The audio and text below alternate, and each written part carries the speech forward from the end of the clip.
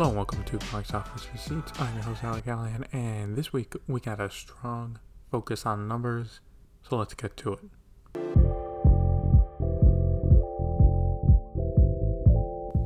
Opening in first place was No Time to Die with 56 million. Dropping to second place was Venom Let There Be Carnage with 32 million, for a total of 141.6 million. In third place was The Addams Family 2 with 10 million, for a total of 31.1 million. Fourth place was Shang-Chi with 4.2 million, for a total of 212.5 million. Lastly, in fifth place was The Many Saints of Newark, dropping a huge 69% to 1.45 million, for a total of 7.4 million. Also opening in seventh place was A24's new film Lamb with 1 million, but to be fair, that number is really good considering it only opened in 538 theaters. Okay, so first off, No Time to Die did okay. It did not light up the box office like Venom 2 did and exceeded expectations, but it was not a bomb either. In fact, it came in just on the lower end of expectations of a lot of analysis. I was thinking closer to the 80 million range around Spectre's opening weekend, but I was wrong. So why did it come in at these numbers? Well, a few reasons are possible. First, the film was almost 3 hours long compared to Venom's lean 90 minutes. This means less showtimes. Another reason, and this is based off of polling done over the weekend, younger people did not show up to see it and was skewed more toward 30 and over, which, if you think about it, makes sense. If you are, say, 16 years old in high school, you were around 10 when Spectre came out. Yes, it is just under 6 years since it was released.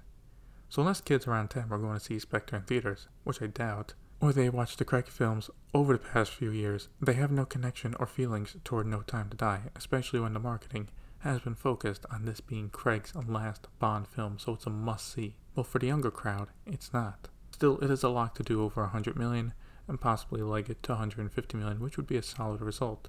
Not great, but not bad either.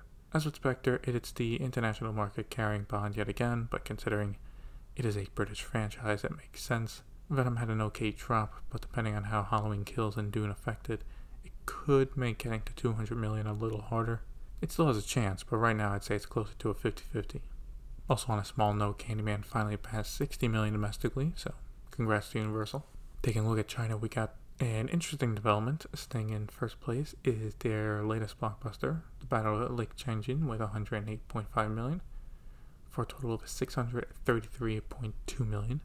Staying in second place is My Country, My Parents with 19.6 million, for a total of 182.3 million.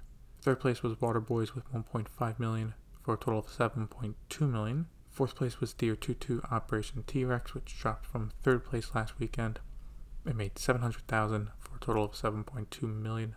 Lastly, in fifth place was Little Canned Men with 600,000 for a total of 7.6 million. So the interesting development I mentioned is that last week, besides the top 2 films, the rest did not make much at all. It was very top heavy, and this weekend, that issue only seems to be getting worse. Both Operation T-Rex and Little Canned Men dropped over 80% from last weekend, and even My Country, My Parents dropped 78% from its opening weekend. I found that surprising because the first 2 parts of the My Country series has done a lot better. Possibly word of mouth is not as good for this one.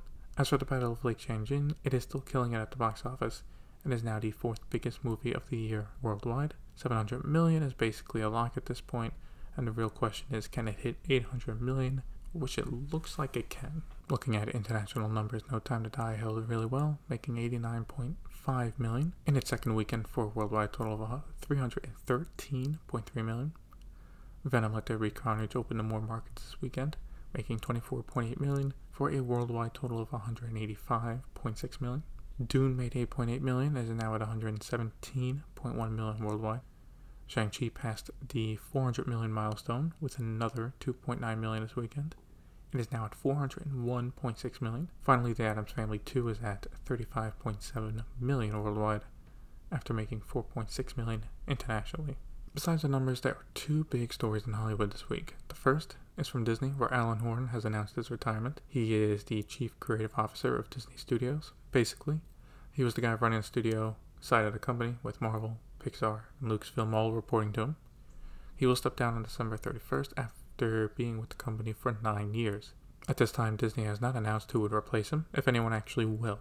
As for Horn retiring, it's not too much of a surprise, as he is 78, and with the leadership changes that happened last year and helping get Disney through the pandemic, now would be a good time to leave, and he leaves behind a really successful track record. Under his leadership, Disney Animation Studios really hit its stride in new films. Marvel blew up and became the juggernaut we know it now, and Pixar keeps switching it up with sequels and original films. Publicly, the only bad thing we know he did was fire James Gunn from Guardians 3 a few years ago before hiring him back. If Disney gets someone to fill his spot or not, it'll be interesting to see how will the studio change overall. Personally, I would like to see more original live-action ideas instead of just remakes of animated films. Finally, for the other big story, and I've been holding off on this for a bit to see what happens, but it looks like it's coming to a head, and that is the IATSE strike. The IATSE, or the International Alliance of Theatrical Stage Employees. Who's included this? Well, a lot, including costume designers, set builders, camera operators, makeup artists, basically the majority of the people that get everything up and running so an actor, screenplay writer, and director can come in to film. What has been happening is that they have been overworked for years. We're talking 10 to 12 to even 16-hour days with short turnarounds of 8 hours. If the long hours were not bad enough, at times they were forced to skip their meals to keep working. How could that happen? Well, there is a fee penalty involved in doing that, but the studio pays for it because it's not much, so they can account for it in the budget. Along with this, the union is looking for streaming companies to pay more into their pension and pay better wages.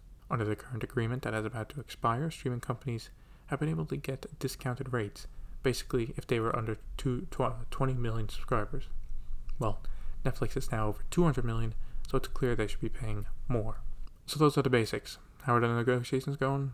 Pretty poor. The members voted overwhelmingly to give the union the power to call a strike if needed, and since then negotiations have not improved, so right now, as of this being recorded, they will go on strike morning of October 18th. I should mention that they are specifically negotiating with the Alliance of Motion Picture and Television Producers, not with each studio one by one. Now let's say a strike does happen. What actually does happen? Well, most current productions that are being filmed stop. This includes from TV shows like Saturday Night Live to blockbusters like Aquaman 2. Now there are some exclusions. Some HBO shows filmed in New York are under a different contract, so they can continue to film, and indie films under $15 million can also continue to work. So obviously, to you, this strike will not affect movies coming out in the next few months. I would say right now the back half of 2022 could be subject to delays. Take Aquaman for example, it's coming out next December. If this strike, say, goes on for a month, that is a month of not filming, so don't be surprised if that gets pushed to 2023. Personally, I hope that they are able to get the contract that they are looking for. The conditions that they are working in sound terrible, and would only be worth it if they're being paid like $100,000 each, which they are not. Also, Netflix and other streaming companies need to start paying their fair share if streaming will continue to be a big part of how films and TV shows are released in the future. What do you think about the strike? That's right, it's a shorter episode, but again, right now everyone in Hollywood is watching the box office numbers come in and a looming strike, so there is not much news. Do you think they should go on strike or not? Let me know on Facebook. Link to the page in the show notes. Thank you for listening, and see you next time.